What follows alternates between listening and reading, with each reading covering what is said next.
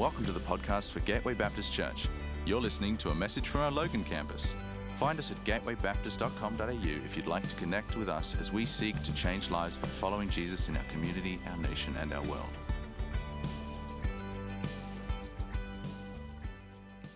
Now, I need to confess something with us this morning. It's probably going to be something that will get me into trouble a little bit later, all right? So I figure in married life, it's easier to ask for forgiveness than permission at times. But I remember when Shadi and I were just newly married, and I think, Shadi will correct me afterwards, but I think it was our first year of married life, and it came to Christmas. And the pressure was on because there's pressure to go, what are we going to buy? What am I going to buy my newly wedded wife? You know, what am I going to buy my wife for her very first Christmas? And I remember what made it 10 times worse is, so I'd been thinking, I'd been Googling, I'd been looking at all sorts of different options. And I remember what made it even worse that I arrived home for work one day and I looked at the Christmas tree and there was an enormous big present. And I knew the pressure had gone from here to kind of like up here. And I was like, all right, dear Jesus, help me, or come back. One of the two. And so I can't, to be honest, I cannot remember what I bought Shadi for Christmas, but I remember Christmas morning. And I remember opening up the presents. And I remember getting the big present out. It was like this big by this high, and it was huge. And I remember thinking, I had the question that every one of us wrestle with. Do we open the card first or the present first? All right, card first, hands up. Those who, yeah, okay, good. You good Christians. All right, for the rest of us who open the present, just go straight for the goodies. Just whatever, the card's just for there for good looks. All right, yeah, okay. So, and I remember opening it up. And to my amazement, my beautiful brand new wife to me had given me a huge framed scenic photo. Now just quick question, church. Do I look like a huge frame scenic kind of guy? I had that moment, like every good husband does. I had that choice. I had that moment in my head that I did what every good husband did. I pretended to love that present with everything within me. Unfortunately, I'm not a very good liar. And so I just wasn't that good at it. See, we've all experienced a moment in our lives where we've had to fake interest in something. My prayer this morning for us as we delve and we continue this series looking into Joseph, my prayer, in fact, I sense it's God's prayer and God's plead with us this morning is, let's not be like me who faked interest, but let's allow the Holy Spirit to do the work that He wants to do in us this morning. Let's not just kind of pay lip service to Him and to what God's going to bring out of this story this morning, but let's allow God to do a deep and meaningful work in us. Hey, let me pray. God, I thank you. God, I thank you for forgiveness of my wife. Thank you for big, large, framed, scenic photos. But God, thank you most of all that you are here through your Holy Spirit. God, I thank you this morning that we don't have to listen to me, but we get to listen to you. God, I want to pray this morning that what you draw out of your scriptures this morning might not just change our lives for a moment in a service, but God, you might use them to ingrain and change something in me and in us. God, thank you that you're present. God, thank you that you are alive. God, thank you that you're here with us this morning. In Jesus' name, amen. So this morning we're going to look at something that every single one of us will and have no doubt encountered. Every one of us at some point have encountered this, and it's caused us more trouble than anything else. And it's caused and it's given us more regrets, and ultimately it's caused us to pay a greater price than maybe we know or want to realize. We're going to look at the topic of temptation this morning. And the title of my message is From Truth to Temptation. And we're going to continue our series this morning in Genesis chapter 39. So if you've got your Bibles or a piece of technology, or you can read the screen, any one of those. It's free. It's a nice and easy option this morning. We're going to look at this story. We're going to continue this story this morning. But before we jump into it, I want to give us just a refresher, remind us of where we're at. So we're looking at the life, the story, the guy that was named Joseph. And he receives a dream from God. And in his youthful enthusiasm, he has a large mouth. And I know for some of us, our mouths have got us into a degree of trouble at different times. Mine probably more than most of yours. And so, here's a young guy with a big mouth who gets overly enthusiastic, overly excited about a dream that puts on his heart. And his brothers they throw him into a pit, and he goes from the promise to the pit, and then they sell him into slavery. And this wasn't where Joseph wanted to be. Joseph didn't want to be in slavery. He wanted to be back in his own house, in his own bed, and he doesn't want to be away from home. He doesn't want to be away from his family, although he does have a massive family with brothers who aren't quite as nice as they should be. But he's now living in a foreign country. And he's now a slave to a man named Potiphar. Now, the Bible gives us a little snapshot into who Potiphar was. Potiphar wasn't just an anybody. He wasn't just kind of a random guy that you lived next to. Potiphar was a man of high position. In fact, the Bible says that he was captain of the guards. In other words, he was one of the highest ranking military officials in all of Egypt. In fact, doing a little bit of research, it was actually suggested that Potiphar was Pharaoh's chief executor. So here was a guy of wealth and high standing, and Joseph arrives on the scene to be one of his slaves. So Potiphar's a really big deal. So we're going to pick up the story, chapter 39, verse 2. And it says this: "The Lord was with Joseph so that he prospered, and he lived in a house of an Egyptian master. When his master saw that the Lord was with him and that the Lord gave him success in everything he did, Joseph found favor in his eyes and became his attendant. Potiphar put him in charge of his household and entrusted everything to his care. He gave him everything he owned." So here we find Joseph. Joseph's been sold into slavery by his brothers. He was threatened to be killed, but instead they just sold him into slavery. He's now a slave in Potiphar's house. But what struck me reading this week was that Joseph succeeded in his life as a slave in Potiphar's house because God was with him. See, I'm sure that Joseph was faithful in all the things that he did. I'm sure that Joseph was good in the things that he did. But what we find God saying through his word here this morning was that Joseph was blessed because of how good he did his job, but that he was blessed because God was with him. He wasn't blessed because, it wasn't attributed because of his hard work, his entrepreneurial gifts, but because of the presence of God with him. See, we can work hard, church, and God calls us to work hard. God calls us to do everything that we can do. But God is more concerned about our connection with him than how hard we work. He's more concerned about that our presence is with us, not just in a building when there's keys up the back and Macs up the front and all the rest of it, but that as we go into our weeks, as we go into our homes, as we go into our lives outside of church, that God is ever present with us. But see, when we're connected to God, God blesses what we do. But then this happens in verse 6. And it goes on to say, "So Potiphar left everything," what? Everything he had in the hands of Joseph's care, with Joseph in charge. He did not concern himself with anything except the food he ate. Now Joseph was well built and handsome. And after a while, his master's wife took notice of Joseph and said, "Come to bed with me." Jesus' Bible. This is not like some TV show late at night that we shouldn't be watching. This is right here in the Word of God.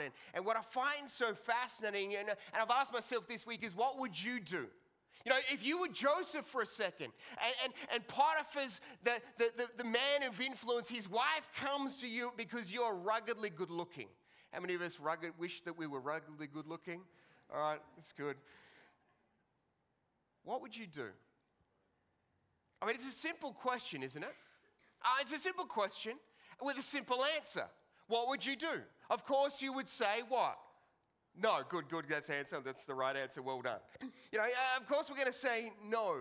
But may I suggest that the answer that Joseph was to give wasn't so simple. You see, as a youth pastor, I remember preaching on this topic, and we don't know what Potiphar's name was. And so I said that, well, Potiphar's wife was probably hot, so we just call her Hotiphar. So it was Potiphar and Hotiphar.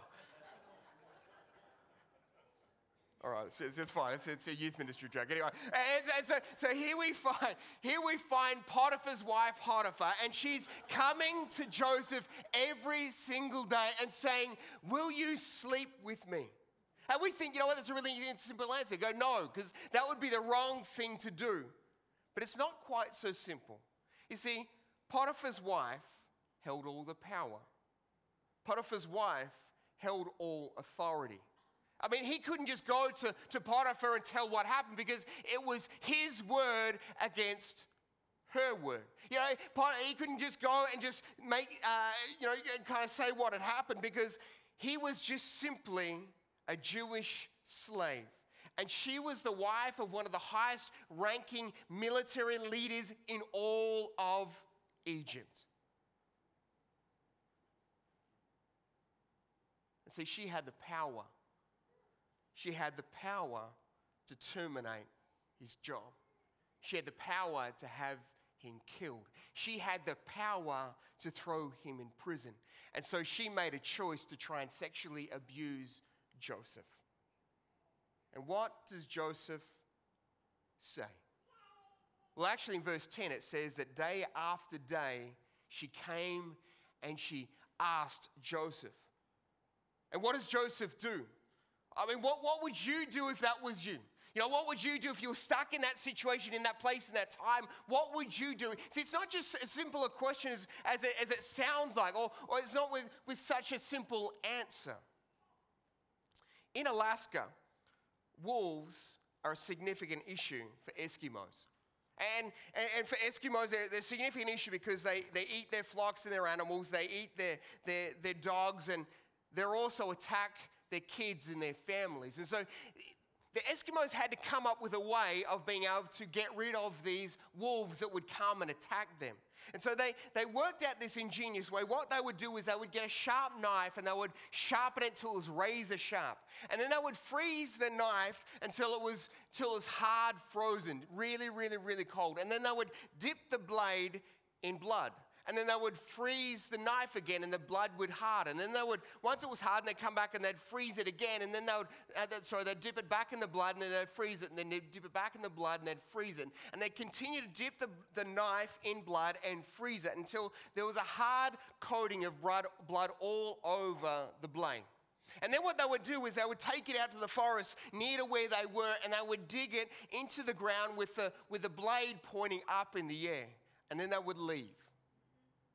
And because of the smell of the blood, the wolves that had got used to them and got used to their blood, they would come and they would sniff it out. And one wolf would come over and it would begin to lick the blade of the knife. But then what would happen is they would taste the element of blood and they'd be like, oh, this is good. And so they would lick and they would lick and they would lick and they would lick and they would lick. And all of a sudden, they weren't aware that the blood that they were eating wasn't the blood that was on the knife, but it was their own blood because their tongues had got numb because of the frozen blood. And they would eat, and they would drink, and they would drink, and they would drink. And what's fascinating is you would find a dead wolf within just a couple of meters of the knife because they would bleed out so quick. See, it's similar to what happens with our temptations. See, if we're not careful, We're drawn into our temptations. We're drawn into our cravings. We're drawn into the things that are deep down, dark in our hearts. And with every lick, we get closer to death. In fact, James chapter 1 says this: after desires are conceived, after temptations are conceived, it gives birth to sin. And sin, when it's full grown, gives birth to death. So what would you do if you were Joseph? Verse 8 records what he said, and it said simply this: but he refused. He refused the persistent pursuing of Potiphar's wife. And in verse 10, it goes on to say this: and though she spoke to Joseph about this day after day, he refused to go to bed with her or even be with her. One day he went into the house to attend to his duty, and none of the household servants were inside. She caught him by the cloak and said, "Come to bed with me." But he left his cloak in her hands, and he ran out of the house. I mean, this has just got the next level. I mean, there's one thing for for just asking. There's another things to continue ask every single day. I mean, we got to give credit where credit's due. I mean, she was persistent, yeah? Like, she would not give up on trying to get Joseph. And we don't know how this story panned out. We don't know the circumstances around it. I mean, we don't know, she kind of have this idea, this fetish in her mind, and she went, you know what, I got to make this thing happen. And so, she spoke to her slave and said, some of them home. We go, it's an early day off. It's a public holiday today. It's the day for Potiphar, so there's my notes, and so, so he sent some off, and then maybe he sent some fishing, and then he went some to the shops, and then I go, can you take the dog, Fido, you need to take Fido for a walk, and then it was like, can you go, actually, these slaves over here are going to go get the eBay parcels that arrived in the post. We don't know how it all happened. All we know is there was no other slaves in Potiphar's house. And Joseph comes in like he did every day to the job that he was asked to do. And he arrives in, and she's engineered an opportunity to entice him. And the devil does that with us, doesn't he? He engineers opportunities and ways to entice us into tempting us to do things that we know we shouldn't do. But back to the wolf. What I find so interesting is that the wolf dies not in a pack, but the wolf dies alone. See, the devil knows that we're weakest when we're by ourselves. He knows that we're weakest when we're alienated, when we're not around people who are pursuing, who are encouraging us and challenging us and calling us to step up and to grow. He knows that he knows that isolation invites temptation. And so we begin to lick. And nothing happens and no one notices. But lick after lick, and all of a sudden we find ourselves racked with guilt and shame and all of these things. And then what do? We pull away from people that we really need in our life. Guys, it's why we need life groups. It's why next year one of our focuses is going to be around trying to get us all into some kind of community where we can do life together. See, it's in life groups that I know that I've got people that will hold me accountable from things. And there's people that I get to hold accountable. There's a place in our life group where we know that if we need a bit of a gentle kick up the bum, then I don't wonder whether that's going to happen. I know that's going to happen in a loving, caring way within our life group. See, we need people in our lives, but what we do is we fall into temptation. Now, I want to clarify something. Temptation isn't a sin. It's when we act on that temptation. And so what we find ourselves is we act on our temptation, we fall into sin, and then we get racked with guilt. Now, I know none of you ever sin, so this is like news for all of you. But for me, I get racked with guilt and shame because of the things that I do. And what do I want to do? I want to step back into isolation. And the devil begins to whisper in my ear that, how bad are you? There's no one else that would ever do anything like this. There's no one else that would do such a thing, and you are extra bad because you are different and you are And so what does that cause me to do? It causes me to shrink back and to pull away from people. See, James says, therefore confess your sins to each other and pray for each other so that you may be healed. The prayer of a righteous person is powerful and effective. See, how easy would it have been? Honestly, how easy would it have been for Joseph just to go, well, no one's going to know. I mean, Potiphar's not going to tell anyone. I'm not going to tell anyone. Like, no one's going to know because no one's here. I mean, what difference? Like, it's just a one-night stand. I mean, it's not really going to make that much difference, is it? I mean, no one's going to know. No one's about to go run into Potiphar and go, do you know what you... No one's going to do it. How easy would it have been for Potiphar just to have gone, oh, look, why not? I'm tired of the countless, relentless, okay. See, Potiphar, what makes it more intriguing is that Potiphar, due to his ranking and his stature within Egypt, would have been significantly older than his wife. In fact, it was probably most likely that Potiphar's wife was in her late teenage years because she was like a trophy wife. She was the one that, you know, that Potiphar would take to the big events around Egypt, and everyone would suck air as Potiphar's wife would walk in and see, it was highly doubtful whether they were married because they loved each other. It was probably because he was a man of high-ranking office and influence. And he had either bought her, which is the right way, bought her, or had organized for arranged marriage. It was no doubt that it would have been hard for Potiphar's wife to actually love Potiphar. And so here was Potiphar's wife lonely, desperate for someone to see her, desperate for someone to hold her hand and caress her hair and to be with her that was someone that she liked. And then Joseph arrives on the scene. And remember, the Bible says that Joseph was well built and handsome. And Joseph was somewhere between probably 19 and 20 at this point in time. And he is a young guy. He's a young teenage guy with hormones. And he's lonely.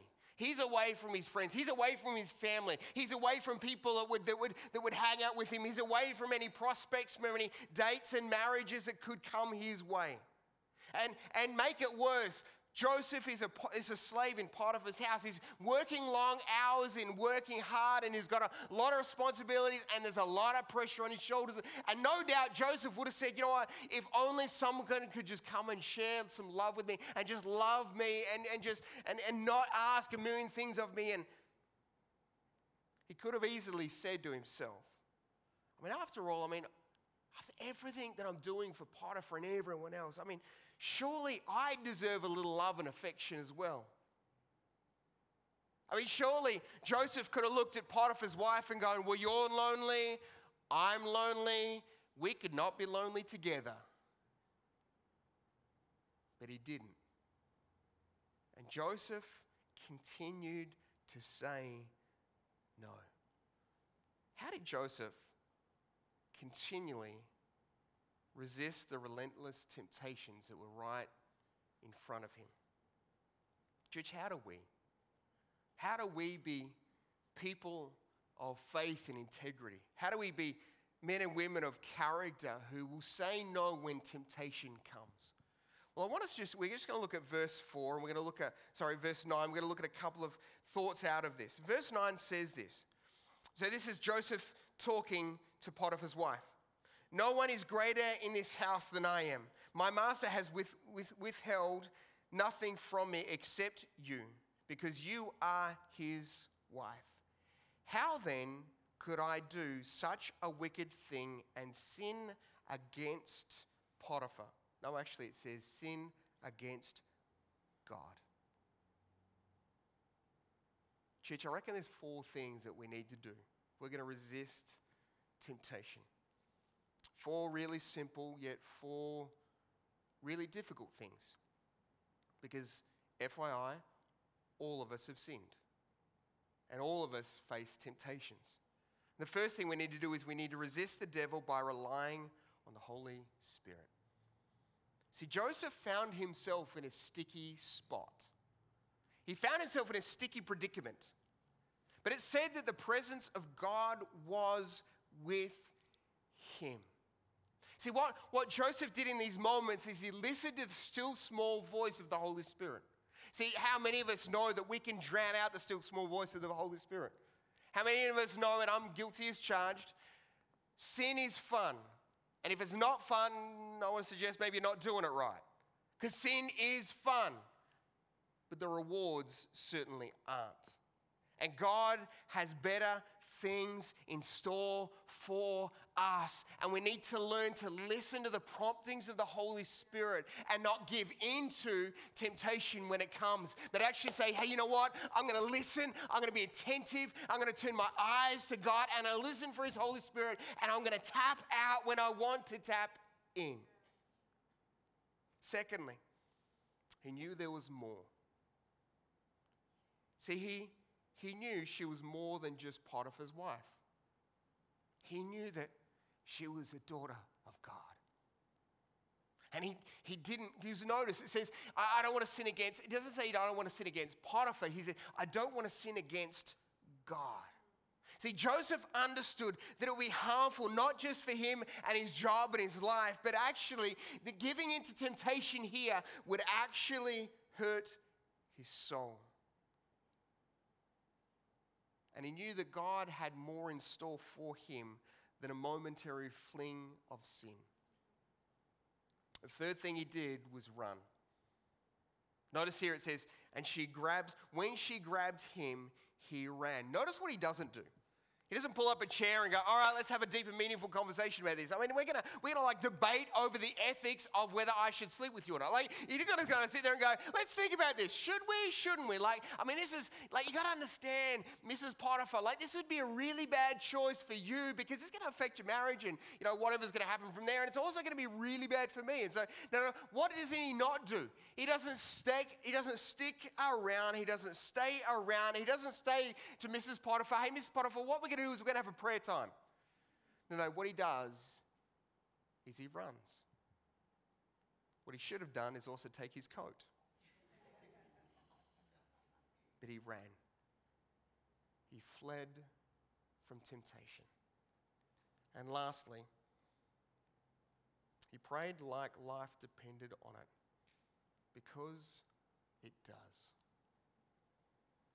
See, Joseph knew too well what the consequences were going to be if he said yes.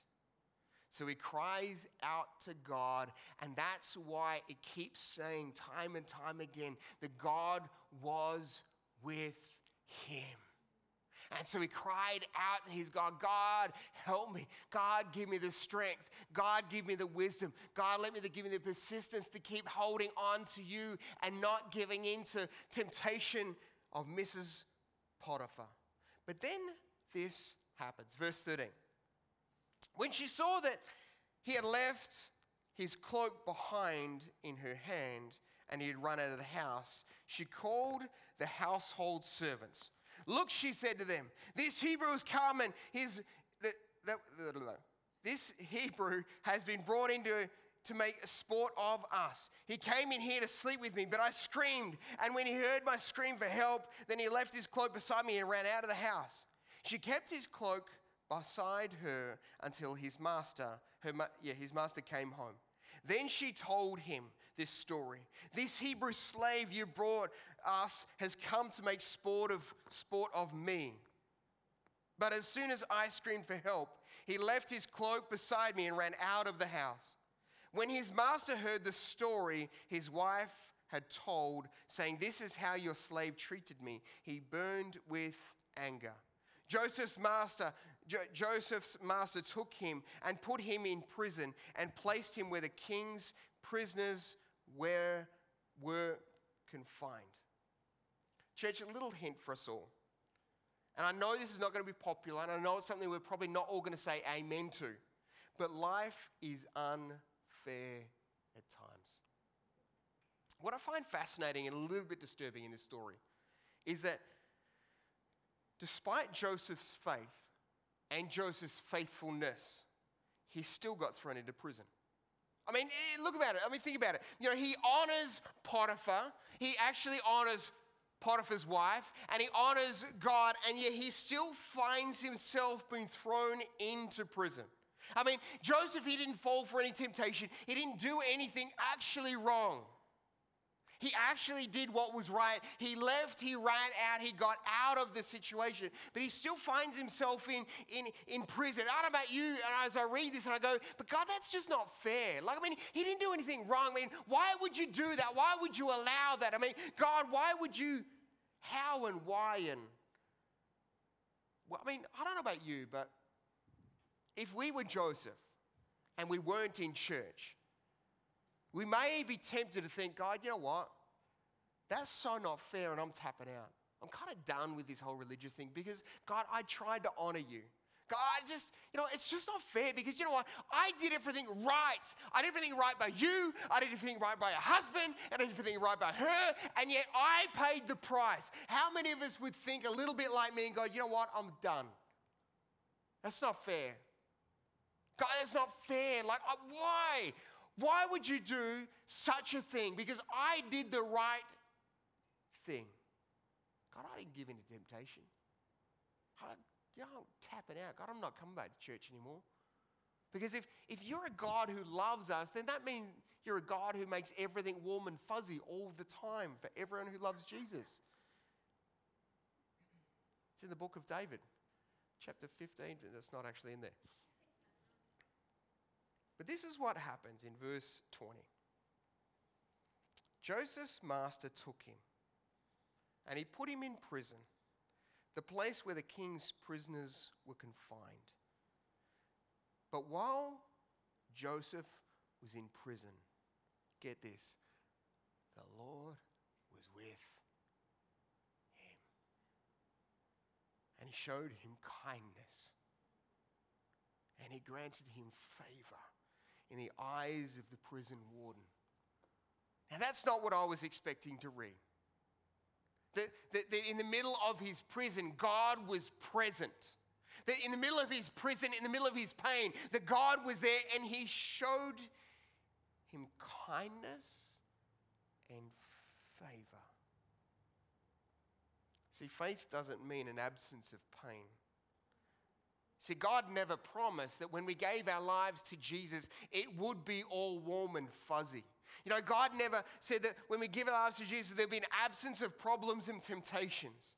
That when you commit your life to Him, that it'll be all great from that moment on. No, actually, Jesus said the exact opposite. He said, when you give your life to me, all in, there will be trials and there will be challenges and you will cop persecution. But the thing is that, and we see it from Joseph, his example, that although he's in prison, God still has a promise. And that in the prison, God's still outworking his promise. And you're going to have to come back next week for more of that story because it's a cracker. And in the midst of his prison, there was problems and temptations, and yet God was still with him. The Bible verse in James chapter 1, verse 2 to 4 says this: "Consider it pure joy, brothers and sisters, whenever you face trials of many kinds." Joy, trials, not normally in the same conversation.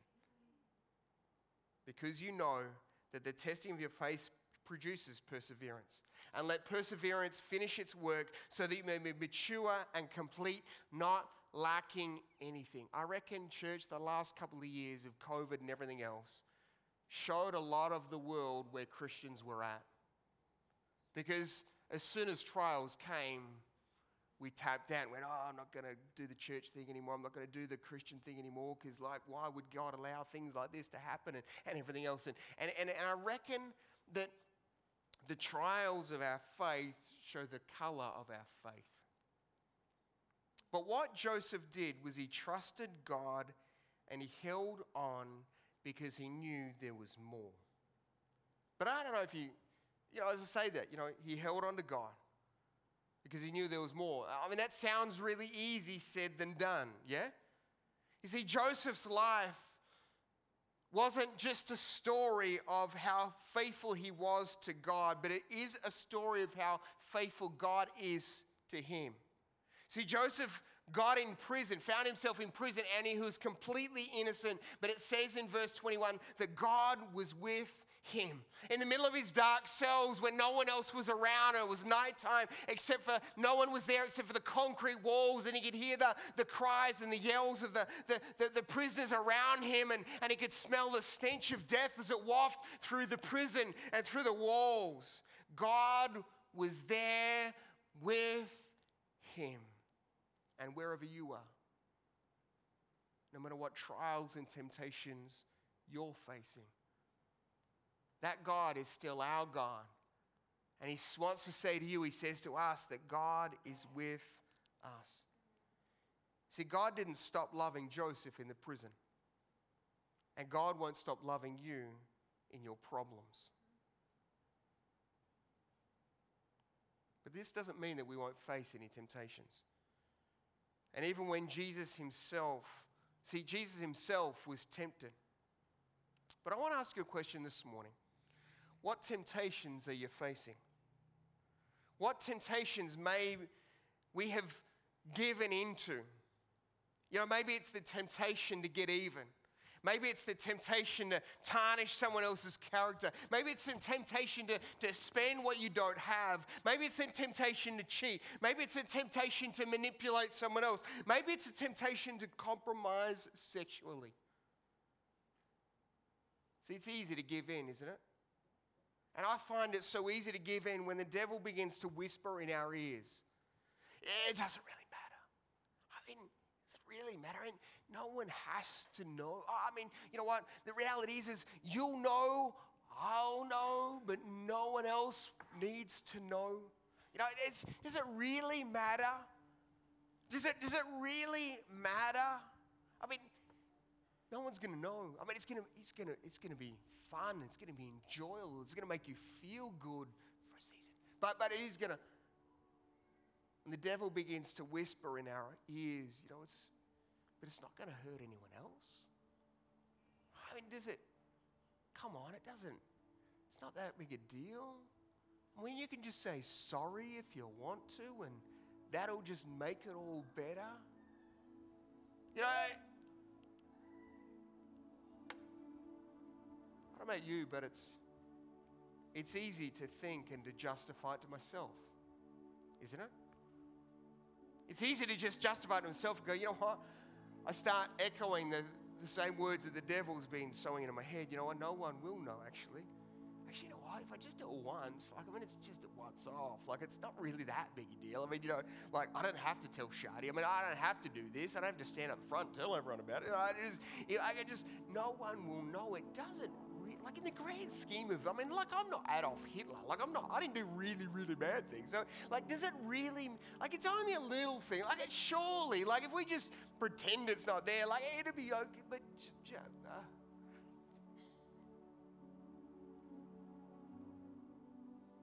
God doesn't want a momentary fling of sin for you. See, God doesn't want a momentary fling of sin for you because He knows what it cost to pay the price. And that's why He sent Jesus to the world. It's why we stopped as we took communion this morning.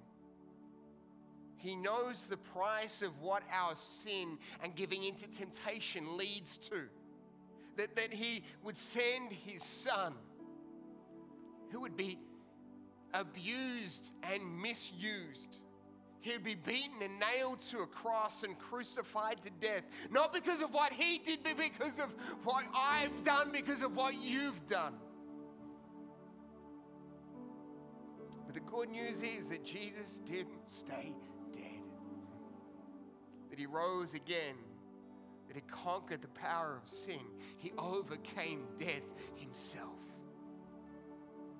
So I remember a few years ago, we're on holidays, and I remember walking along the beach late one night, and I heard some noise around me on the sand, and so I turned my torch on, and there was, the little soldier crabs, hundreds of the things running everywhere. And I'm like, this is so cool. Like, God is amazing. Gee, yeah, these little guys, and they're like running, and then all of a sudden they go whoop, and they just dig a hole, and they're instantly gone. You know, and I'm like, this is so cool. I'm trying to not tread on them. And I thought, you know what would be even more cool is to bring Reuben down. So I grabbed Rubes, our middle son, and we went down the next night and said, Rubes, we're going on an adventure, dude. He's like, what are we doing? I just come, I'm not telling you. So we ran down to the beach with torches this time. I had a torch, he had a torch, and we had them off. And I said, all right, buddy, flick them on. Ready, 1, 2, 3. And we flicked them on, and there was like hundreds of, thousands of little sand crabs everywhere, running and scurrying. And so we spent like the next probably 5 minutes, felt like an hour, running around, diving on the sand, trying to catch the little sand crabs, or the little soldier crabs. And then didn't really know what to do with them. So we let them go. And then we caught some more, and then we let them go. And then at the end of it, we kind of stopped and laughing together, and the moonlight was out, and you could see the moon bouncing off the waves. And I'm like, I'm hot. It's really hot, Rubes. Do you want to go for a swim? And he goes, Dad, it'd be awesome, Dad. So we jumped in the sea, and we're splashing each other, had a great time. And anyway, we kind of finished up, went back to our tent.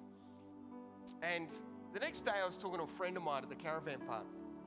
I was telling him what we did last night. Oh man, last night was awesome, like torches, little soldier crabs. He wasn't quite as excited as I was. I'm like, yeah, that was so much fun. You should come. And then what we did is at the end of it, we went and jumped in the sea. And he looked at me and goes, Dave, you're an idiot. And I'm like, that's probably, I don't know, I should use it in a sermon, but Dave, you're an idiot. I'm like, why is that? And he goes, do you not understand what goes on at the end? I'm like, well, it was hot and it was water and we thought that was a good combo. He goes, no. That's when sharks, that's the time of the day when sharks come out to feed. And he goes, and to make it worse, we've actually seen a bunch of shark sightings around this part of the Sunshine Coast. Let me just say, we didn't go swimming at that particular time of night. In fact, I was reluctant to go swimming from any time beyond that time of night. Rubes and I had a great time together. But how I wish we treated temptation like that moment. See, what we do is we foolishly inch our way back into the waters of temptation. Proverbs 28 says this, like a dog returns to his vomit, so the foolish repeat their foolishness. So what we do is we inch our way back to temptation. And we go, how far is too far? How close is too close? I reckon I can keep going. And we sit there and we go, but it's fine. I haven't actually done anything wrong yet. But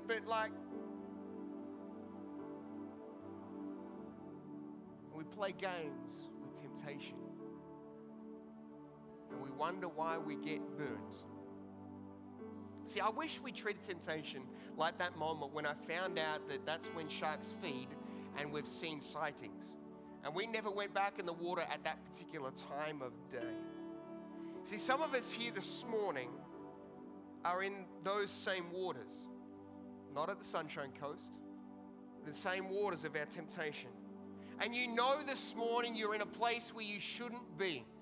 This morning you're in a place where you're going, if I'm all honest, and you know it because right now you're starting to get a little bit uneasy. And as I say these things, you instantly have pictures and images and things begin to flood your mind, and regrets and guilt begin to flood back. But see, our God isn't a God who wants to make you feel bad and feel guilty for guilt's sake. He's a God who wants to come and heal and forgive and then forget. So God's brought you here this morning because He's got a nudge for you to run and to not return to the waters of temptation. We hope you've been blessed by this message. If we can pray for you, or you would like to take a further step in your relationship with Jesus, we would love to connect with you. Please head to gatewaybaptist.com.au and click on Get Connected to let us know.